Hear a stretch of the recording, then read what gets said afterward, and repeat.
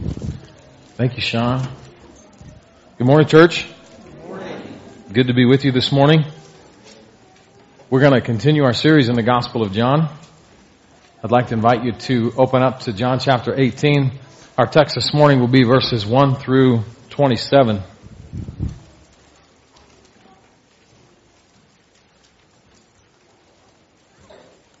John 18, 1 through 27.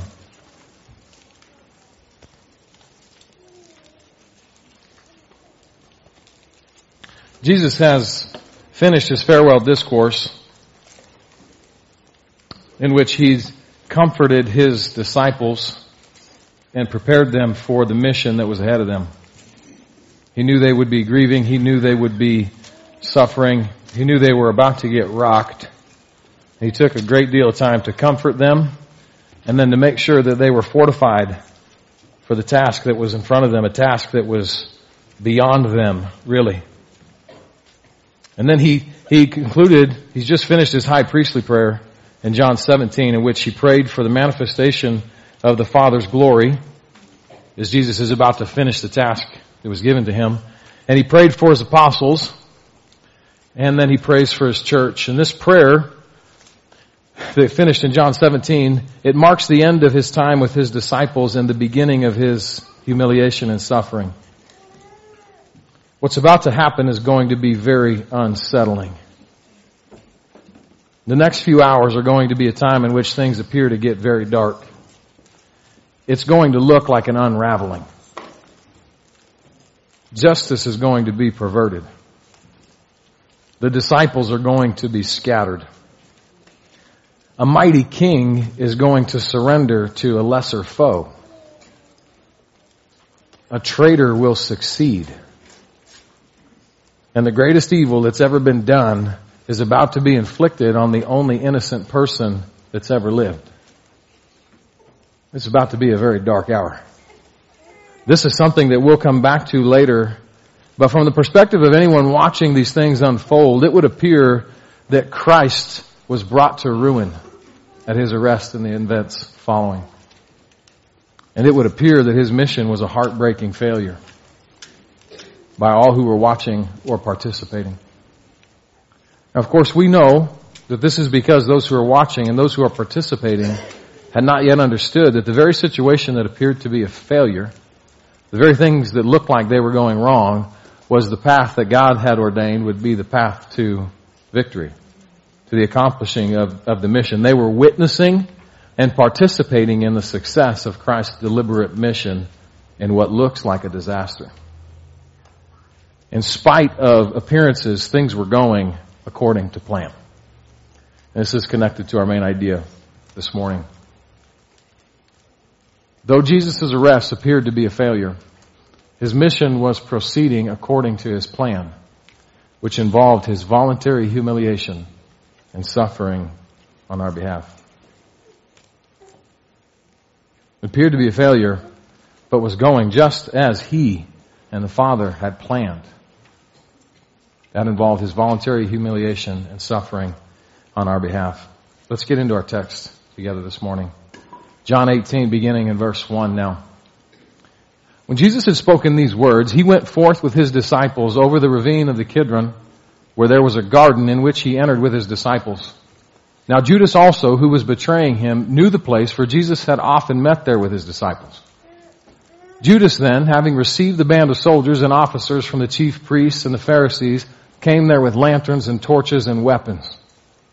So Jesus, knowing all the things that were coming upon him, went forth and said to them, "Whom do you seek?" They answered him, "Jesus the Nazarene." He said to them, "I am he." And Judas also, who was betraying him, was standing with them. So when he said to them, "I am he," they drew back and fell to the ground.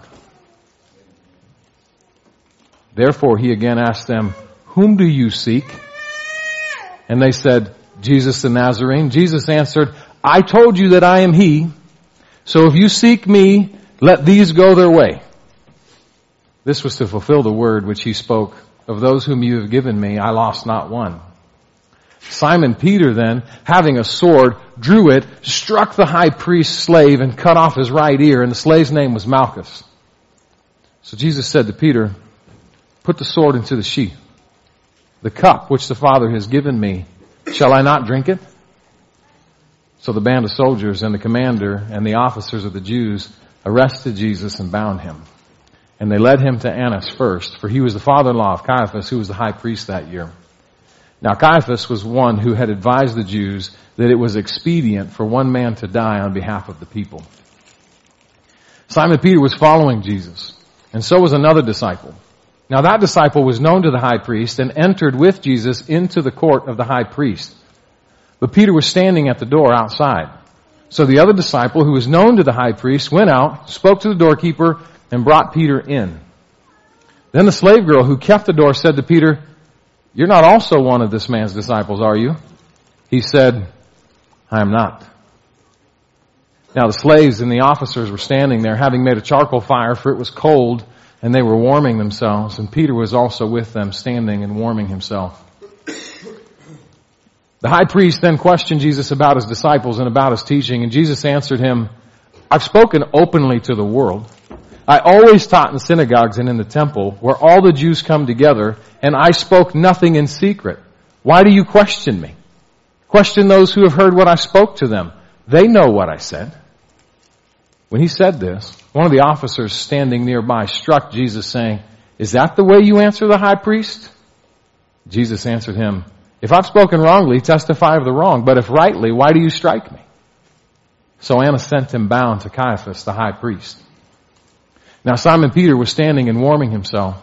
So they said to him, you're not also one of his disciples, are you? He denied it and said, I am not. And one of the slaves of the high priest, being a relative of the one whose ear Peter cut off, said, did I not see you in the garden with him? Peter then denied it again, and immediately a rooster crowed. Would you pray with me once more? Father God, we are so thankful for the word that you have given to us. We know that it is breathed out by you, that it is authoritative, that it is inerrant, and that it is sufficient for all that we need for life and godliness. And yet we also know that we are completely dependent upon you to be able to understand it, to store it in our hearts, and to practice it in our lives. So Lord, would you guide us today? Holy Spirit, would you please give me words to say to be clear and helpful and encouraging to your church. Protect me from saying anything false. And give us all ears to hear. Strengthen your church now, Lord. In Jesus' name, amen.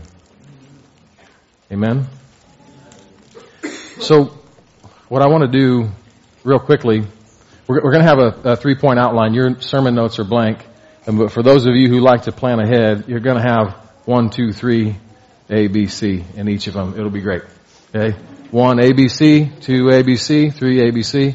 So budget for that much space. We'll get to the outline in a minute, but before we do that, I'm just going to overview a couple of details from the text so that we are situated in the narrative and can answer a couple of things. And then there's really 3 observations that I want to make sure we make note of and give careful consideration to before we leave today. You could preach weeks of sermons from this text. So we're going to have to settle for saying the Lord gave us these 3 things to give careful consideration to today and give it our best. Let's think about the situation here. John 18 starts, Jesus had finished the high priestly prayer, and then he retreats with his disciples out to what we would know as the Garden of Gethsemane from the other gospel accounts. And now, this was the situation, this was the opportunity that the Jews were waiting for. So you remember, from the start of John, Jesus is performing miracles, and he's doing these signs and wonders, and he's teaching authoritatively, and that's chafing the Jewish leaders, but it's sign after sign after sign after sign until John 11. And you remember the big sign in John 11? Where a dead man comes out of the tomb. And in John chapter 11, that's it for the Jewish leaders. Okay? They're concerned about something here. Here's what they're concerned about. The Jews are under Roman rule. And the Romans are keeping a close watch on them. In fact, right up adjacent to the temple, the Romans would have had a structure that they would have had staffed with military support. They overlooked the temple. They were overseeing the operations of worship, the goings on, the in and out of the temple, and all that the Jews were doing. And the Jewish leaders are concerned, if this Jesus causes enough of a stir, that's going to impede our freedom. We're gonna get the Romans upset. And this is where Caiaphas said in John chapter 11, it'd be better if we get rid of this guy. If one man dies, than for the whole nation to be in trouble. Let's keep the peace. Let's make sure that Rome doesn't get upset. Let's get rid of this troublemaker, this one that's causing such a stir. The terrible irony of this, huh?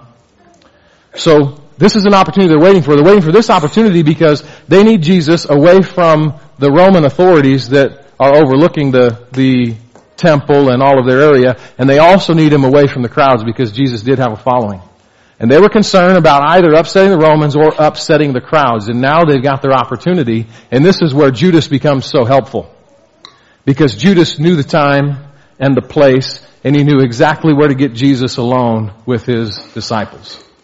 And now he comes, the text says, with this cohort, with a band of soldiers. Your text might say a cohort of Roman soldiers. That word Roman is not in the Greek. It's just a cohort. That can describe a group of Roman soldiers. The number is probably 300 to 600 soldiers. It's a lot more likely that this is the temple guard, though, from the Jewish temple. He says, Judas, having received the cohort, the band of soldiers, from the chief priests and the Pharisees. 600 Roman soldiers don't work for the Pharisees. This is likely the temple guard. At the behest of the chief priests, at the behest of the Jewish leaders, coming to arrest Jesus. At any rate, it's a large number of armed men prepared for the potential of resistance. They come, they find Jesus with his 11, and Jesus steps forward. Jesus engages them and is ready to move on with the next step of this. We'll come back to that. And then, of course, Peter who was brave, Peter who was ready to fight, Peter who was eager to serve the Lord and even die for him, steps up to resist, and Jesus says, not now. Not now. He's not telling Peter that all Christians are pacifists at all times. By the way, he's saying not now. That's not what we're up to right now. And then Jesus is taken from there. He's bound. He's taken from there into what unfolds next is just a bogus trial. So typically there would be due process. They would have due process in place where somebody who's accused of wrongdoing would be detained at a certain place near the temple, and then they'd be given a fair trial. But notice this, Jesus is not given a fair trial. He's given a joke of a trial. He's actually taken to Annas, who this is the father-in-law of Caiaphas. Annas was previously the high priest. He wasn't the high priest now. Caiaphas was the high priest now. But under the Torah, under the Old Testament law, the high priest was a lifetime office. Now under Roman rule, and with some manipulation, high priest is being plugged in and out, sometimes on an annual basis. So Caiaphas is in there, but Annas is still recognized by many as having this authority and this clout, and he's respected and even referred to as high priest. But look at what happens. They take Jesus under cover of darkness, not to the public place where a criminal would be detained, not to a place where somebody accused would be detained, and then not to a place where there would be a fair trial, but takes them to somebody's personal residence in order to get the case closed before the trial ever really starts. And so here's what's going on. In John chapter 11, Caiaphas determined this man Jesus needs to die. And you probably know that the Jews, while they were under Roman rule, had no ability or authority to execute apart from Roman approval of that. Right? They needed Pilate, they needed the Romans to say execution is okay. They needed it to be approved. And so here's what they couldn't have. They couldn't have a fair trial. They couldn't have a fair trial. Not if they wanted Jesus condemned. And so they need to get this thing going in a particular direction before it ever really gets started. They need to get Jesus condemned And they need to have this conflict broiling before it ever gets in front of Pilate. And so that's why this is behind the scenes. That's why this is in darkness. And you can see Jesus rebuke Annas in this when he says, listen, I taught in public. You can ask all the people everything that I taught. I didn't do it in secret. So he's rebuking him. You're asking me in secret. You're not asking honest questions here. This isn't a fair trial. He knew he was being rebuked, and that's why one of the guards struck Jesus. And then, of course, in the middle of this, Peter denies Christ 3 times, just as Jesus had predicted. This is what's happening in the narrative. Now, let's start to press in and think about these 3 things that I don't want us to miss. And the first one is the willing condescension of Christ. The willing condescension of Christ. Look with me at verse 4. Jesus, knowing all the things that were coming upon him, went forth. Jesus, knowing all the things that were coming upon him, went forth. He infallibly knew what was ahead of him, and he proceeded.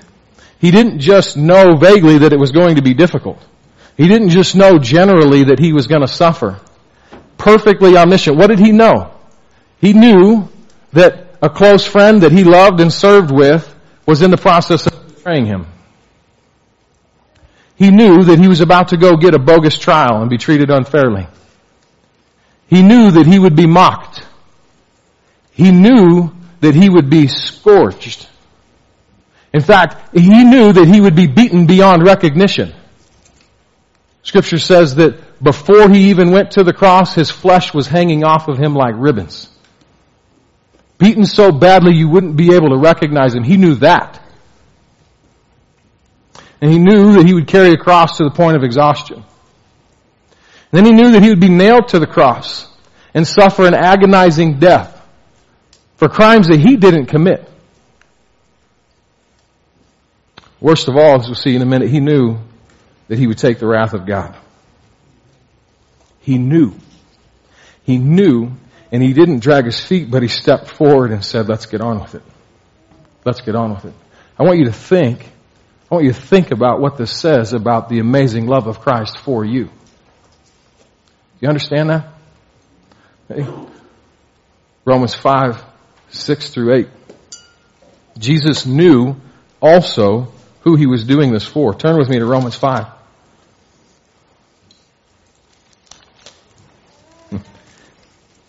He knew he wasn't dying for good men and women. For while we were still helpless, verse 6, at the right time, Christ died for the ungodly. For one will hardly die for a righteous man, though perhaps for a good man someone would dare even to die.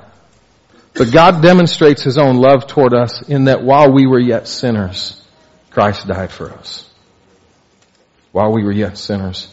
Christ knew the extent of his suffering, and he knew that he would do that in the place of people who were not deserving of it. He infallibly knew what was ahead of him, and he proceeded anyway. He knew all about his impending suffering. He understood exactly what the cost of your redemption would be, and he was determined to pay it. He knew exactly what the cost would be, and he was determined to pay it. He didn't flinch.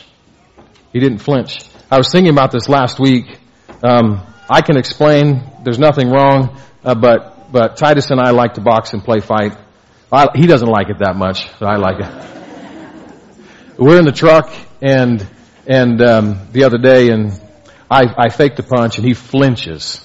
Well, why does he flinch? Because he knew. He knew. And all joking aside, Jesus knew. He acutely knew what suffering would be. And without flinching, steps forward and says, I'm going to pay. I'm going to pay for you so that you don't have to pay. Not only this, but Jesus had the power to stop it at any time. Jesus had the power to stop this at any time. Look with me at verses 6 and 8. So when he said to them, I am he, they drew back and fell to the ground. Who's they? The band of soldiers, the cohort, 300, 600 armed, trained guards, men prepared for a fight. They find 11 chumps and Jesus in the garden. Jesus says, I am, and they hit the deck. Think about what's happening here. Some people some people point out that in the Greek, where he says, I am he, the he, which is italicized in a lot of your translations, it's not there in the Greek. He just says, I am. I am. It's constructed in exactly the same way as when in John 8:58, when Jesus is having this standoff with the Pharisees, and he says, I tell you, before Abraham was, I am. And they picked up stones to stone him because they considered it blasphemy, taking the covenant-keeping name of God, the great I am, upon himself, identifying with God. Here's what I don't know. I don't know if Jesus intended to do explicitly that here in the way that the Greek is given to us. But here's what we do know. That's exactly who's speaking. The great I am says, I'm the one you're looking for. This is the same one who spoke the cosmos into existence. This is the same one who spoke and caused the flood to come and then also caused it to retreat. This is the same one who spoke and the earth opened up and swallowed Korah and his clan in the rebellion. This is the same one. This is the same one who will speak, judge the living and the dead, who will make all things new. This is who's speaking. And he demonstrates this power. He demonstrates this power right now while they come to arrest him. He says, I am he, and they all hit the ground. This is an incredible scene, and it's hard to imagine to me what's going through their mind. Can you imagine this awareness that all this person has to do is speak, and you're on your back, and he says, okay, now go ahead and take me. Would you not be a little bit terrified? This is telling us that this was entirely voluntary. Who's calling the shots here? You paying attention to what's happening in the text? Who's calling the shots? Therefore, he again asked them, who do you seek? And they said, Jesus the Nazarene. Jesus answered, I told you that I am he, so if you seek me, you let these go. Who's in charge here? You all hit the ground when I say I am he, and I'll let you up. Here's the deal, I'll go, but none of these are getting taken in right now. Because I said that I won't lose any of them. Who's calling the shots? This is incredible. He had the power to stop it at any time. Christ did not suffer because he could not escape. He did not die because he could not help it. Christ voluntarily condescended and allowed himself to be arrested and led to the cross. He was a willing sufferer.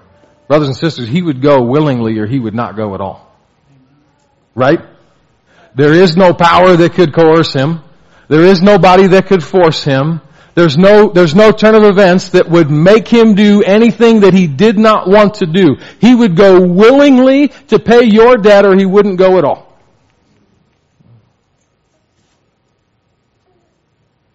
And Jesus was determined to finish the work that the Father gave him. Verse 11. Here's Peter. We'll talk about Peter before we finish up and what I think is going on here. But Peter responds with this incredible allegiance, this incredible faith, this incredible bravery. Think about what happens here. There's hundreds of soldiers. Peter's probably only one of two who've got a sword. He steps up, ready to fight, takes a swing. Jesus says, not right now, Pete. Again, not because this is the proof text for why Christians are and always ought to be pacifists. That'd be a bad misunderstanding of what Jesus is doing here.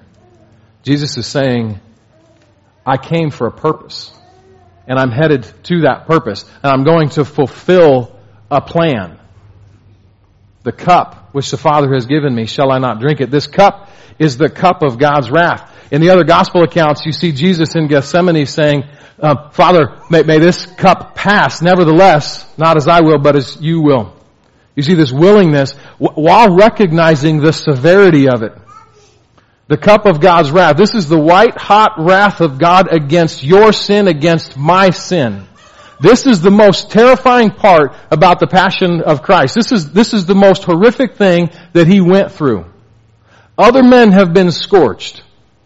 Other saints have been crucified. Other people have died as bad or maybe worse a death than Jesus Christ. Nobody has taken the wrath of God except for Jesus Christ. He anticipated this. He anticipated a terror that we cannot even imagine. All of your sin and all of God's anger against it laid on Him in order that the wrath of God would be satisfied. And He says, Pete, put the sword away because I've got a job to do. I've got people who need to be made clean. I've got sins that need to be forgiven. And I'm not stopping until that job is done. He was determined to finish the work that the Father had given Him. Christ agreed to take on and satisfy the wrath of God that we deserve. And on the cross, He drank that cup down to its dregs.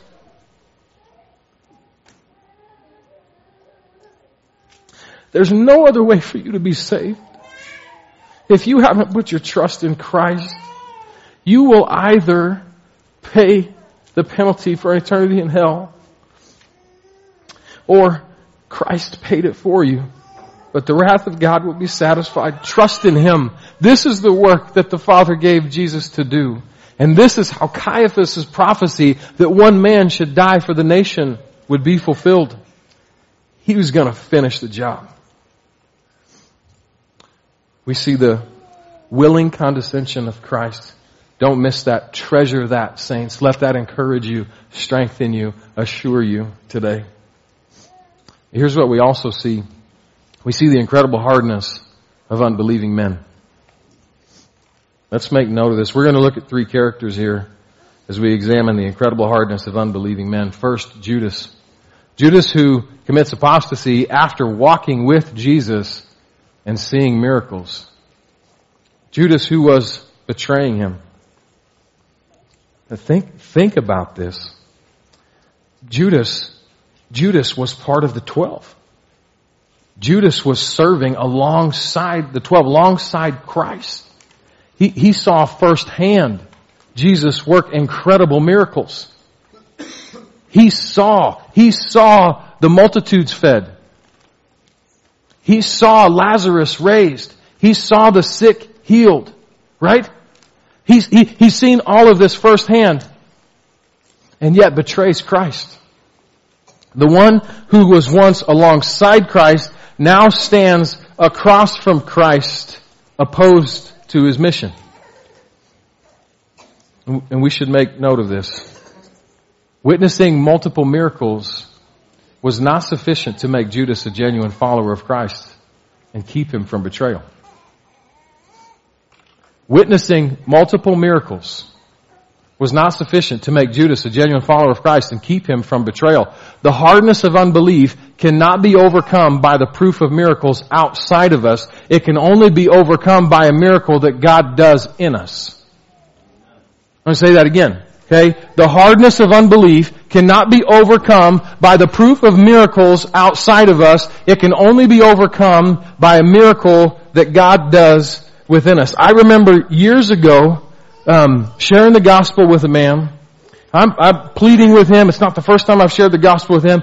And his answer to me was, Raj, if God would just do a miracle, like I read about this stuff, somebody died, went to heaven, came back. If that could happen to me, or if I could see some manifestation, some miracle, I would trust in Him. To which I would say, no, you wouldn't. No, you wouldn't. You're looking at miracles every day. You're looking at miracles every day. I had this conversation with another man I was preaching the gospel to, and he says, I just don't believe in miracles. And I walked outside and I said, would you look out here? And we look at this landscape outside. I said, how do you explain that? And he goes, I said, a miracle? He said, yeah. So you do believe in miracles? Yeah, which ones? Which ones? The hardness of unbelief requires a work of God doing a miracle in somebody to be overcome. Let's look at the soldiers as we think about the incredible hardness of unbelieving men. These soldiers are still against Christ after witnessing His power. I have a hard time understanding what these dudes are thinking. When He said to them, I am He, they drew back and fell to the ground. Okay? He commands, they can't take the other disciples, and then they arrest Jesus and take Him bound. These men knew they were outgunned. These men knew this one that they were opposing could crush them. And yet they continued to oppose Him. Witnessing the power of Christ did not prevent the soldiers from continuing in their mission against Christ. The hardness of unbelief cannot be overcome by knowing that God does and will overpower you. It can only be overcome when God uses His power to overcome your unbelief. This reminds me of, so of course James says in the book of James that the demons believe and they shudder. So they know. They know better than a lot of us the facts. And they agree that the facts are true. Right? They know who God is. And they know the outcome of history. So just to be clear, this isn't, we're not functioning on a maybe regarding Christ's ultimate triumph in history, okay? We're functioning on a certainty, okay? We're not in a situation where maybe the devil will win somehow, okay? Or maybe the demons will gain some ground. No, absolutely not, okay? They already know they're subject to Christ. Think about when Jesus comes and He finds the man, the demoniac possessed by Legion. And Jesus approaches the demoniac and the answer is, Son of Man, from the demons, Son of Man, have you come to torture us before the appointed time? What? You know the gig is up and you're still kicking? Like, you know you've got no chance. You know that every minute you're storing up wrath, and yet you still oppose this one? You see that? This is what was happening with the demons, and something like this is happening with these men. In the hardness of unbelief, you can know, in frustration, know that God does and will ultimately overpower you. But that knowledge is not a saving faith. The hardness of unbelief must be overcome by God's grace when He uses His power to overcome your hardness and your unbelief. The high priest, in this trial, we see the high priest asking questions, questioning Jesus about His disciples, questioning Jesus about His ministry. But he's asking questions while suppressing the truth in unrighteousness. He's not asking honest questions. Evidenced by the great comeback to Jesus' response, which is punch him. Right? So when you're losing an argument, if all else fails, this is what the guard does. His questioning of Jesus was not based on a genuine desire to carry out a fair trial. And this is the point. In the hardness of unbelief, there's a predetermined conclusion already. So the high priest had no intention of considering any evidence that would acquit Jesus. That wasn't even an option in his mind. Right? Not even an option in his mind to say, if I'm presented with some evidence that demonstrates that he's innocent, then, we're done here. We'll send him out. That's not what's going on. What's done here is this man's going to die, and then what's taken serious is only the evidence that would corroborate with whatever's needed to prosecute him, condemn him. Okay? And if there's any evidence presented to prove his innocence, it's rejected, it's ignored. This is what the high priest is doing in the hardness of unbelief, and this is what the unbeliever does in questioning God. This is what the unbeliever does in questioning God. Caiaphas and Annas weren't interested in having answers that might potentially show Jesus was innocent. They were not interested. And when the non-believer, when the atheist is pressing with questions, what's happening is they've already started with unbelief. They've already started with, no, I'm not accepting a God. Not accepting a God. And I'm only considering facts and evidence that would support my position. Romans chapter 1, Paul describes this as suppressing the truth and unrighteousness. They know the truth. They come in contact with the truth. And in the hardness of unbelief, take a look at the truth right in the face and say, I don't like you. And push that down. That's what's happening in the hardness of unbelief. We talked about this in Bible class. Some of the men in our small group last week were talking about this issue, and we were commenting on how we watched a conversation between Bill Nye the Science Guy and Ken Ham at the Ark Creation Museum. And Bill Nye and Ken Ham are having some back and forth about the origins of human life. And Ham obviously says there's a creator, there's an uncaused first cause. God created everyone and everything. And Bill Nye says, that's ridiculous. That's ridiculous. I haven't put my brain in the trash can. You expect me to believe in a God? Okay, ball's in your court. What do you think? Well, a long time ago, a meteor hit Mars, and life from Mars landed on Earth and then began to evolve into human life. That's Bill Nye's answer. What's going on here? What's going on here? That's crazy. That's more plausible than God created Martians? That's where we go? So here's my point. I have a lot of respect for Bill Nye. I have a lot of respect. The man's brilliant. Way, way smarter than I am. But here's what's happening. His starting point is, I will not bow. In the hardness of unbelief, I don't care how illogical it is, I'll buy it if it gets me out of submission to this God that I'm accountable to. I'm not interested in any facts or evidence, no matter how true or reasonable or right they are. It doesn't matter if it leads me to the conclusion that I don't want.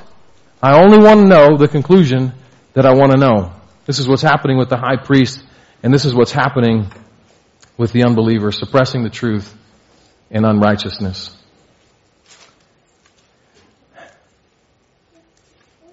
Last thing I want us to see.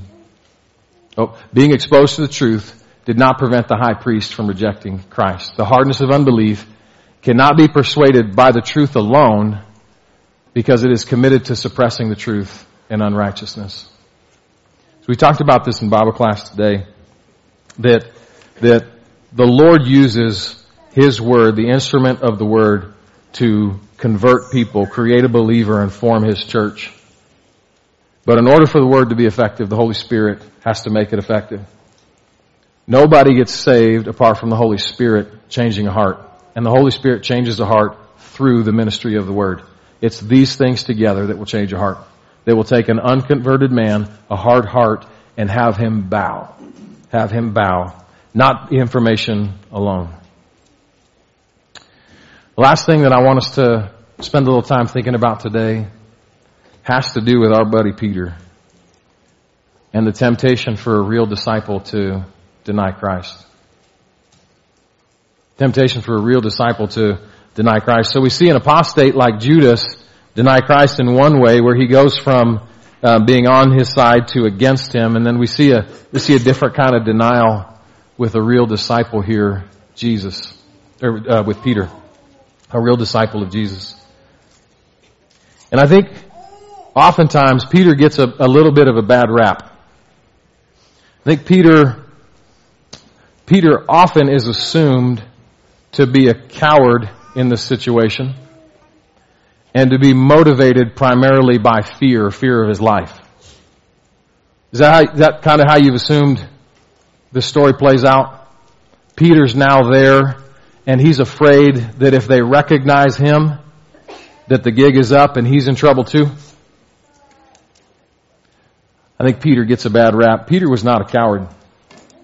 Peter was not a coward. Go back to verse 10. Simon Peter then, having a sword. Okay, so this is first century open carry. Peter's packing. Okay? He's not packing because he's not willing to fight. Right? Okay? He's packing, and then look at what happens here. Okay, remember 300, 600, a bunch of armed men, bunch of armed trained soldiers come to arrest Jesus, and here goes Pete. Let's get him. Let's get him. And he swings and he takes off the ear of the servant. That means he was aiming for his head. Right? Peter was aiming to kill, and he missed by a little bit. Peter was not a coward. Peter was not a coward. Peter was the kind of guy that if he thought it was time to fight, wanted to be at the front of the fight. If he thought it was time to fight, he wanted to be at the front of the fight. I imagine him like my uncle, who always used to say, I won't start it, but if you start it, I'll finish it. I won't start it, but if you start it, I'll finish it. I think that more accurately describes Peter. He was not a coward. So what's going on? What's going on with Peter? Peter, I think, Peter vowed to lay down his life for Christ. If you go back to John 13:37, this is where Peter says, I'll give my life for you. I'm with you to the end. Before Jesus predicts his denial, Peter vowed to lay down his life for Christ, and he was eager to prove it. Eager to prove it. Peter was at the front of the fight when he thought it was time to fight.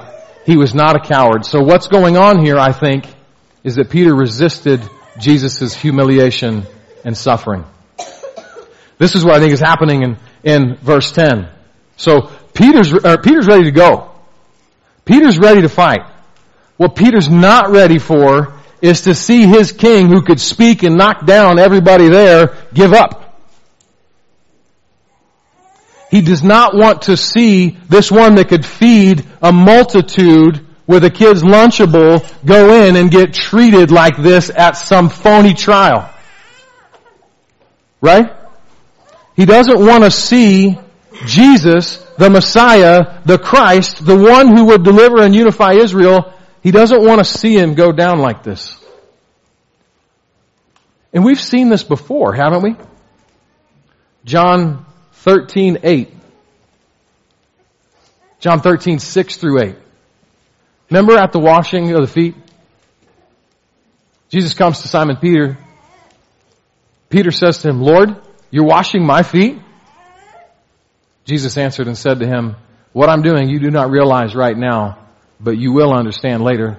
Peter said to him, never shall you wash my feet. Never shall you wash my feet.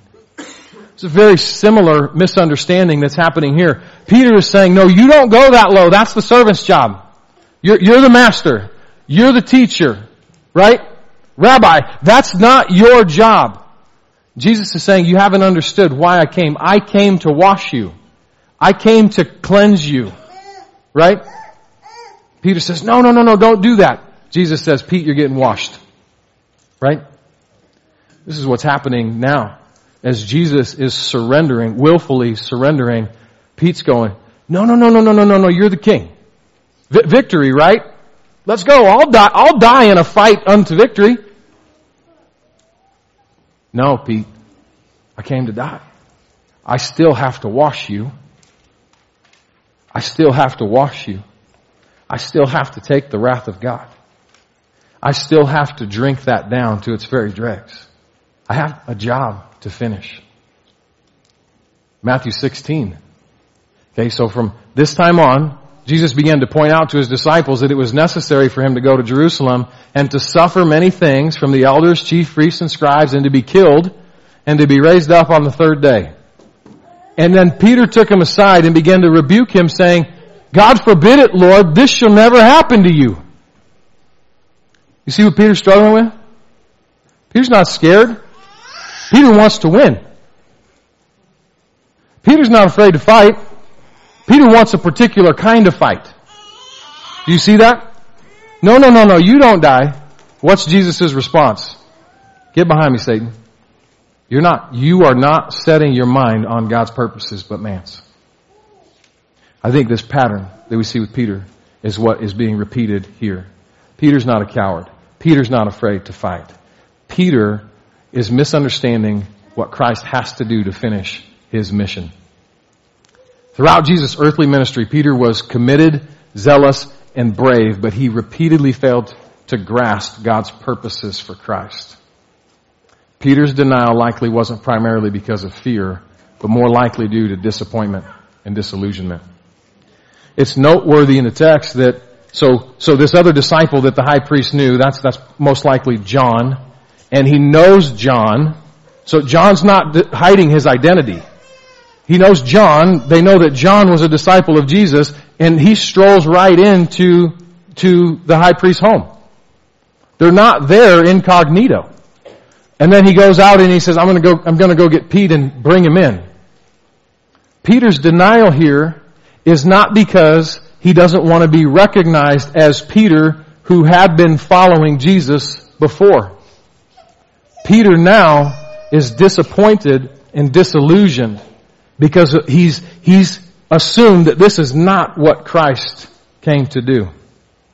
This is not what Christ came to do. This is not the way I want the mission fulfilled. This is not the outcome of the mission in my mind. I will fight for you. I will die for you. I will lay down my life for you. I don't want to lose. That leads to our last point. Like Peter, true disciples may be tempted to deny Christ when he appears to be failing us or taking us where we do not want to go. Peter didn't deny that he was Peter.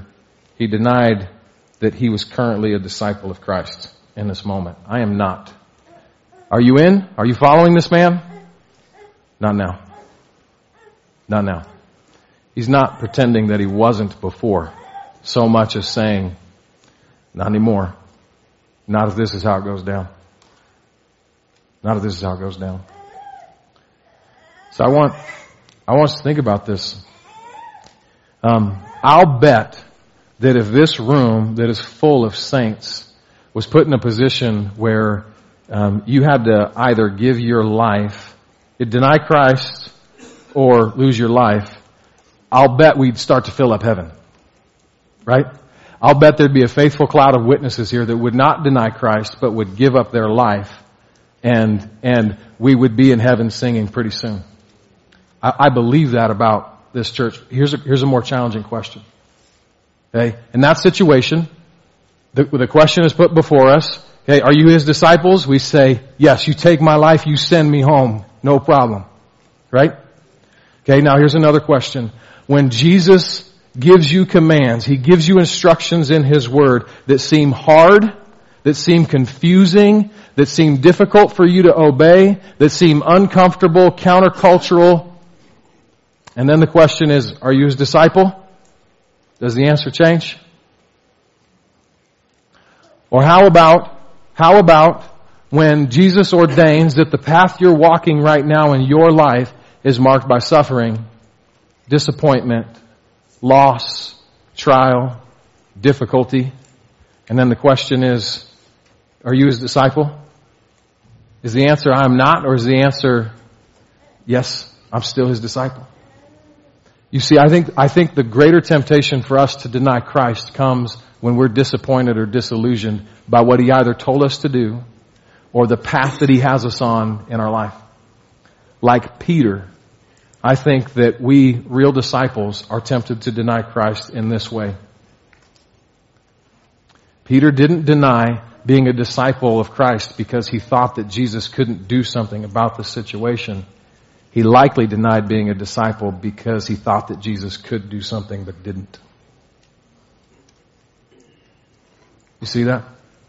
How often does that describe your frustration towards God or disobedience when you don't get what you want or when things don't go the way that you want, where do you turn? Where do you turn? You deny Christ when you know that He could do something. He could stop something. He could make something happen. But He chose not to. This is important for us to reflect on. Okay? We need to remember that Christ is accomplishing His mission in and through circumstances that sometimes look bleak to us. And He often commands us to live in ways that are challenging, or commands us in ways that to our sensibilities don't seem right. Can you trust when the Lord's Word really challenges you and calls you to do something difficult? Can you trust that it's going according to plan? Can you trust the Lord when your circumstances are not what you hoped for, or when they involve suffering or heartache? Can you trust that it's going according to plan? Peter was in, he'd say, I'm a disciple, ready to die for Jesus when it made sense to him. Will you say, I am a disciple, even when it doesn't make sense, even when it's hard? It's important for us to think about. Every believer is going to be asked the question, are you one of His? Will your answer change when His Word challenges you? Or will your answer change when your circumstances are not what you hoped for? Let's pray. Father, we thank You again for Your Word. We thank You for some sweet reminders that You gave us today. Oh Lord, what a treasure that You willingly went. You willingly went, condescended to go to the cross, knowing the cost of our redemption and resolute to pay it in full. What sweet assurance for us that even though we were not willing to believe, You were willing to die. Even though we are reluctant to trust You, You were not reluctant to die for us. We thank You so much for that, Lord. We thank You for the reminder that we depend upon You using Your Word to crack open the hard heart of unbelief. Pray that You would help us to trust You, plead with You, and depend on You as we seek to evangelize. And Lord, we pray that You would protect us from the temptation to deny You in the way that Peter did. Lord, help us to trust You and say, I am Your disciple, even when it looks to us like the plan isn't what it ought to be. Help us to be resolved to say, You're our Lord, and we'll follow You. Pray this in Jesus' name. Amen. Amen. Would you stand with me, please?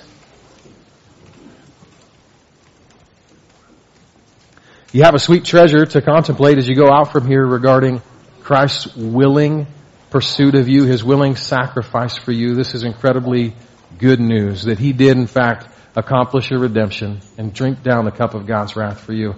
This is news that other people desperately need to hear. Let's go out from here and let's share that. Let's be a proclaiming people this week. Go in peace.